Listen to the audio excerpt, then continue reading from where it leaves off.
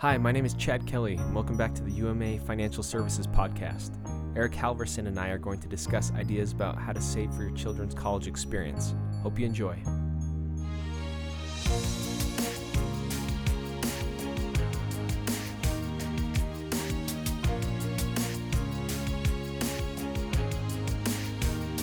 Eric, thanks for jumping back on the Financial Podcast.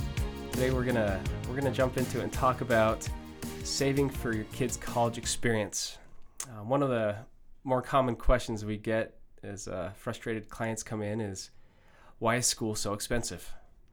You know, it seems staggering when you start thinking about paying for your kids' schooling and paying off student loan debt that you have, and it's one of the big stresses in someone's financial plan, I think. Yeah, for sure. Actually, for those listening, most people listening will be physicians, so they'll know well the cost of education for themselves, and then also for the cost of education for their children. Most probably also live in Utah, and it's interesting as you look through the cost of education in Utah, it ranges quite drastically from public schools to private schools. Sure, yeah. But just to give the audience some perspective, for tuition and books and fees, the cheapest Utah schools are around $3,700 to $3,800 a year for tuition, which is really actually manageable. But then they increase quite substantially if you look at private schools or kind of more well-known public schools like University of Utah or Utah State, which range from $7,000 to $9,000 kind of a year in tuition only. So, and compounding actually kind of increasing over time. If you look back over inflation statistics, the cost of tuition is actually increasing by about 2.5% to 3.5% per year if you look over the last 10 to 12 years. So it's increasing and at a slightly faster pace than inflation in general. Yeah.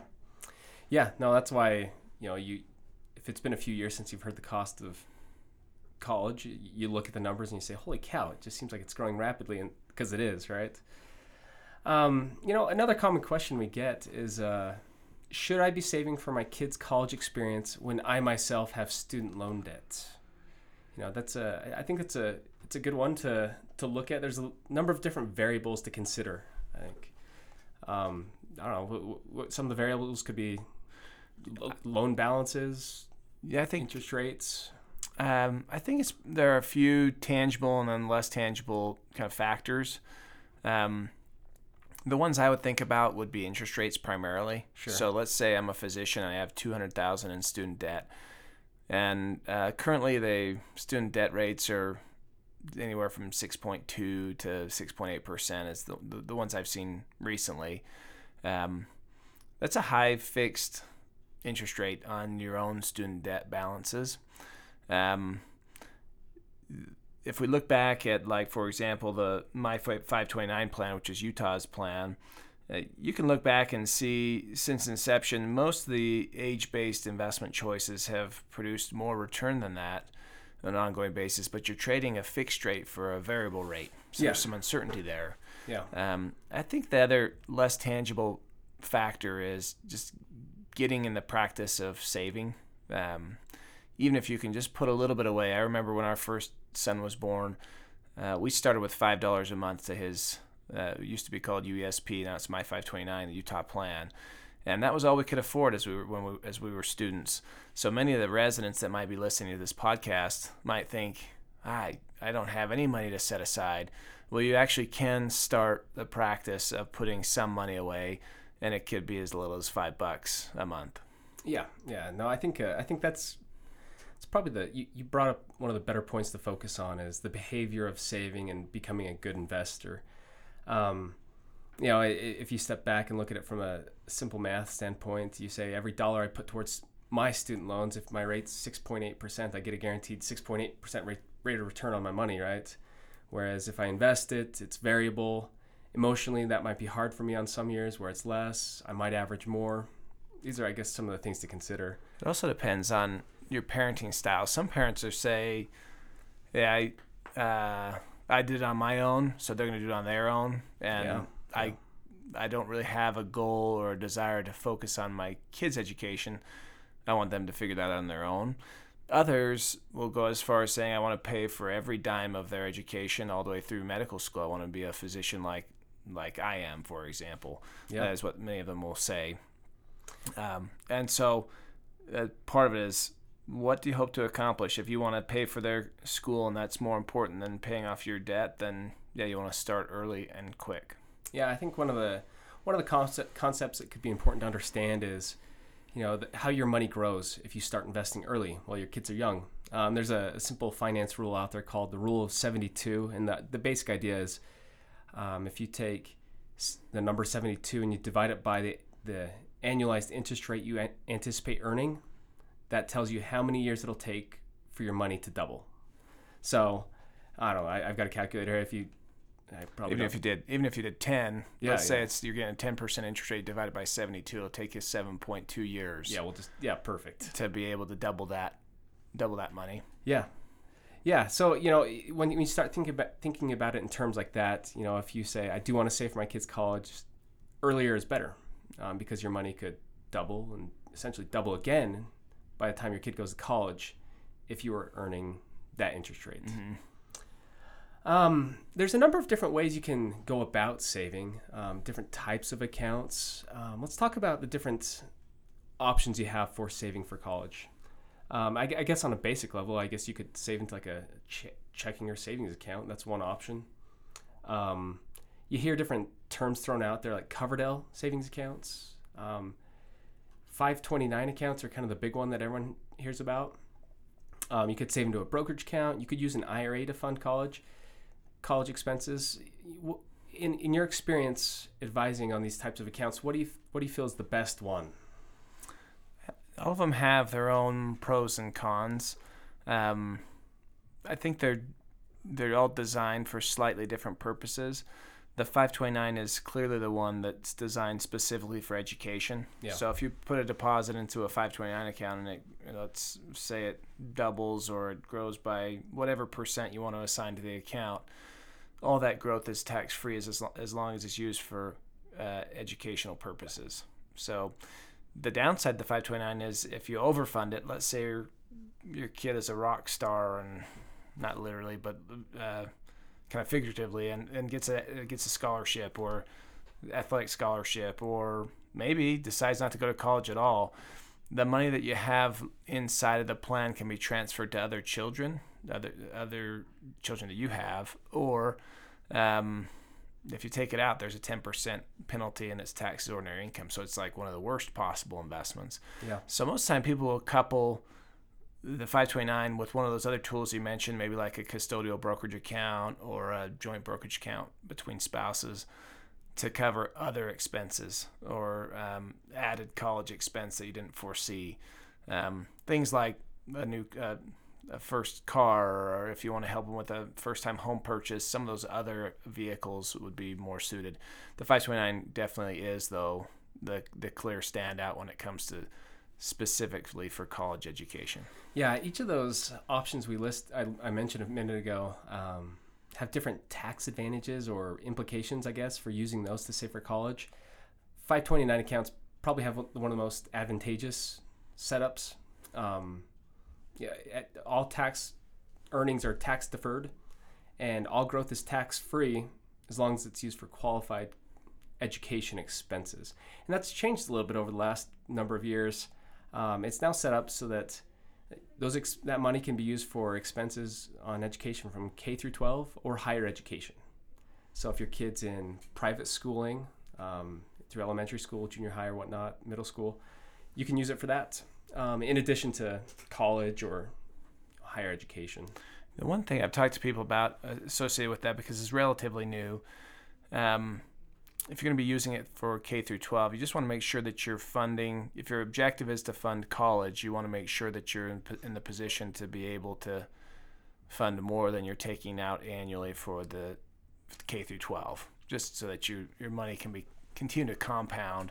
Otherwise, you kind of cannibalize your account prematurely. Yeah. So we do want people, if they're using it for K through 12, but their goal is to fund college, to make sure they're putting plenty of excess in the account above and beyond what they're distributing. Yeah, absolutely. One of the big advantages of the 529 account is high contribution amounts, or high dollar amounts that you can put into the account. If you're using an IRA, besides other tax implications, there's limits to how much you can put into an IRA account.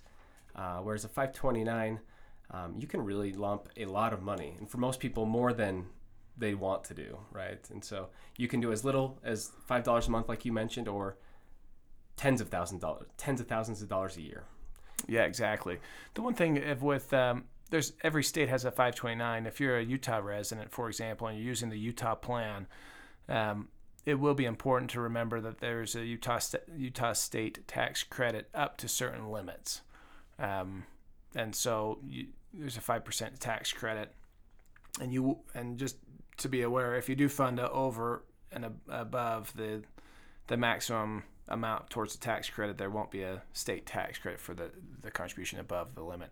So for married filing jointly, it's $3,920, which gives you basically a credit per beneficiary of $196. So that's the maximum. Sure. So if you put in $15,000, you're still only going to get the credit if you had one child, for example, of the $3,920. And if you're listening to this podcast but not a Utah state resident and you are using the Utah My 529 plan, you'll have to work with your state to see what kinds of credits you get, but typically most states only give a tax credit for the plans that are sponsored by their state. Yeah, exactly. The Utah plan's actually picked up a lot of traction. It's considered one of the better plans. I guess some of the factors why that is are we have low cost, good investment lineups for people to invest their money in. Some plans can be more expensive. Utah's, which is great, is typically a lower cost plan. Yeah, it usually ranks up among the top 5 typically. It's a fantastic plan.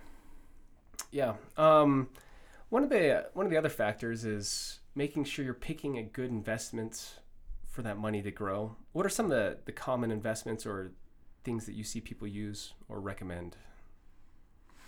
Inside the My 529 plan, there are a lot of investment choices available, and I think this is where you're going with that question as far as which choices someone might select inside the plan. There are age-based investments, which, as the name would imply, they become more conservative as a child gets closer to the age of college. Those are a great investment option if someone just wants to kind of put it in and not think much about the investment over time. They just want to know it's well maintained. There's also static investments, and you can build your custom allocation if you want to get pretty detailed.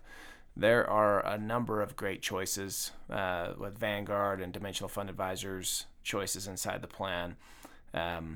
So I think you would find that there is an investment for all types of people. Absolutely. One of the other cool provisions about the Utah plan is they have the ability for you to add an advisor onto your accounts. What would be the advantage of that rather than just self-directing? Yeah, over the last few years, they've become more friendly towards advisors, and I think that there's a few views or accesses that you can grant. One would just be like view only, so an advisor can be informed as to your situation. They can download the information into their reporting software, so that they can track your contributions and your balance, and that can integrate into your financial planning picture. So if nothing else, I think a view access is great for an advisor to have. There are also other levels of access which enable an advisor to trade and on your account, and even I think the Tier 3 access for the Utah plan allows the advisor to initiate distributions, I believe. We at UMAFS like the view access, just so that it allows us to be aware of the situation. Yeah. But there's so many great investment choices that we feel like that you can choose from among those options, and then we just stay informed by being able to view the account. Yeah. The process to go about setting up one of these accounts is actually pretty straightforward and easy. I've set one up for my kids. You go to my529.com org. .org. And it's an online account application. You just need some information like social security numbers and who you want to list as the owner of the account and the beneficiary. You can tie your bank account to the actual 529 account and automate contributions going in. It's pretty slick. Like, you can set up an account in 20 minutes. Yeah, pretty easily. One of the questions I get most commonly when someone's setting up an account is there's a section for a successor owner. And many people are accustomed to having like a joint account with their spouse. In this case, there's a single owner and a single beneficiary appointed, and then a successor owner. In the event that the owner passes away, then the successor owner kind of fills into that role. And they can change. You can change the beneficiary or transfer between beneficiaries of your kids. It's really slick, and you can have all the accounts under one login if you have multiple children. Yeah. Some people will have one account for all their kids, and some will have an account for each child. So some will have a single account, and some will have, if they had 3 kids, would have 3 accounts. People have asked, I guess, is there an advantage to one or the other? I think there's people have asked that question. I think there are some pros and cons to both. For example, if you have a single account for 3 children, all aggregated into one account, and you choose an age-based account, it's going to go off of whoever the primary beneficiary is at the time. So whatever the student's age is, it'll factor off that. So if you're saving for children that are spaced 3 years apart from each other, and the oldest child is listed as the beneficiary, the younger child might be more conservative than they should have otherwise been. Yeah. Also, I think from a parenting standpoint, it's been kind of fun with my kids, although they haven't perfectly understood this yet, but they can save for their own college if they have their own account. So, for example, they mow the lawn. I can pay them $15 for mowing the lawn and say, I'm going to put $10 in your 529 account. They can see the balance grow. And then it's credited to them. But other parents don't want their children to know anything about the account. They want the child to think they need to pay for their own college. And so it really comes down to a parenting decision, I think, in that case. Yeah, this is a topic that all people don't agree on. It's some people say they want their kids, like you mentioned, to pay for it all. Some want to be involved at some level. Some want to pay for it completely. And so, I think I'd say the majority of the people we work with want to be involved at some level in contributing to their college experience, whether it's, paying for the majority or just a portion. But I think there's a number of good ways that they can start setting money aside, growing it, and helping save up for that experience years down the road. And so, we encourage you, if you have questions, reach out to us. My 529 is a great resource for answering direct questions. We can answer questions as well. But no, I think this is a great place for people to begin and start the process for saving. Yeah, thanks for having me, Chad. Well, good. Well, thanks, Eric. We'll be talking soon again.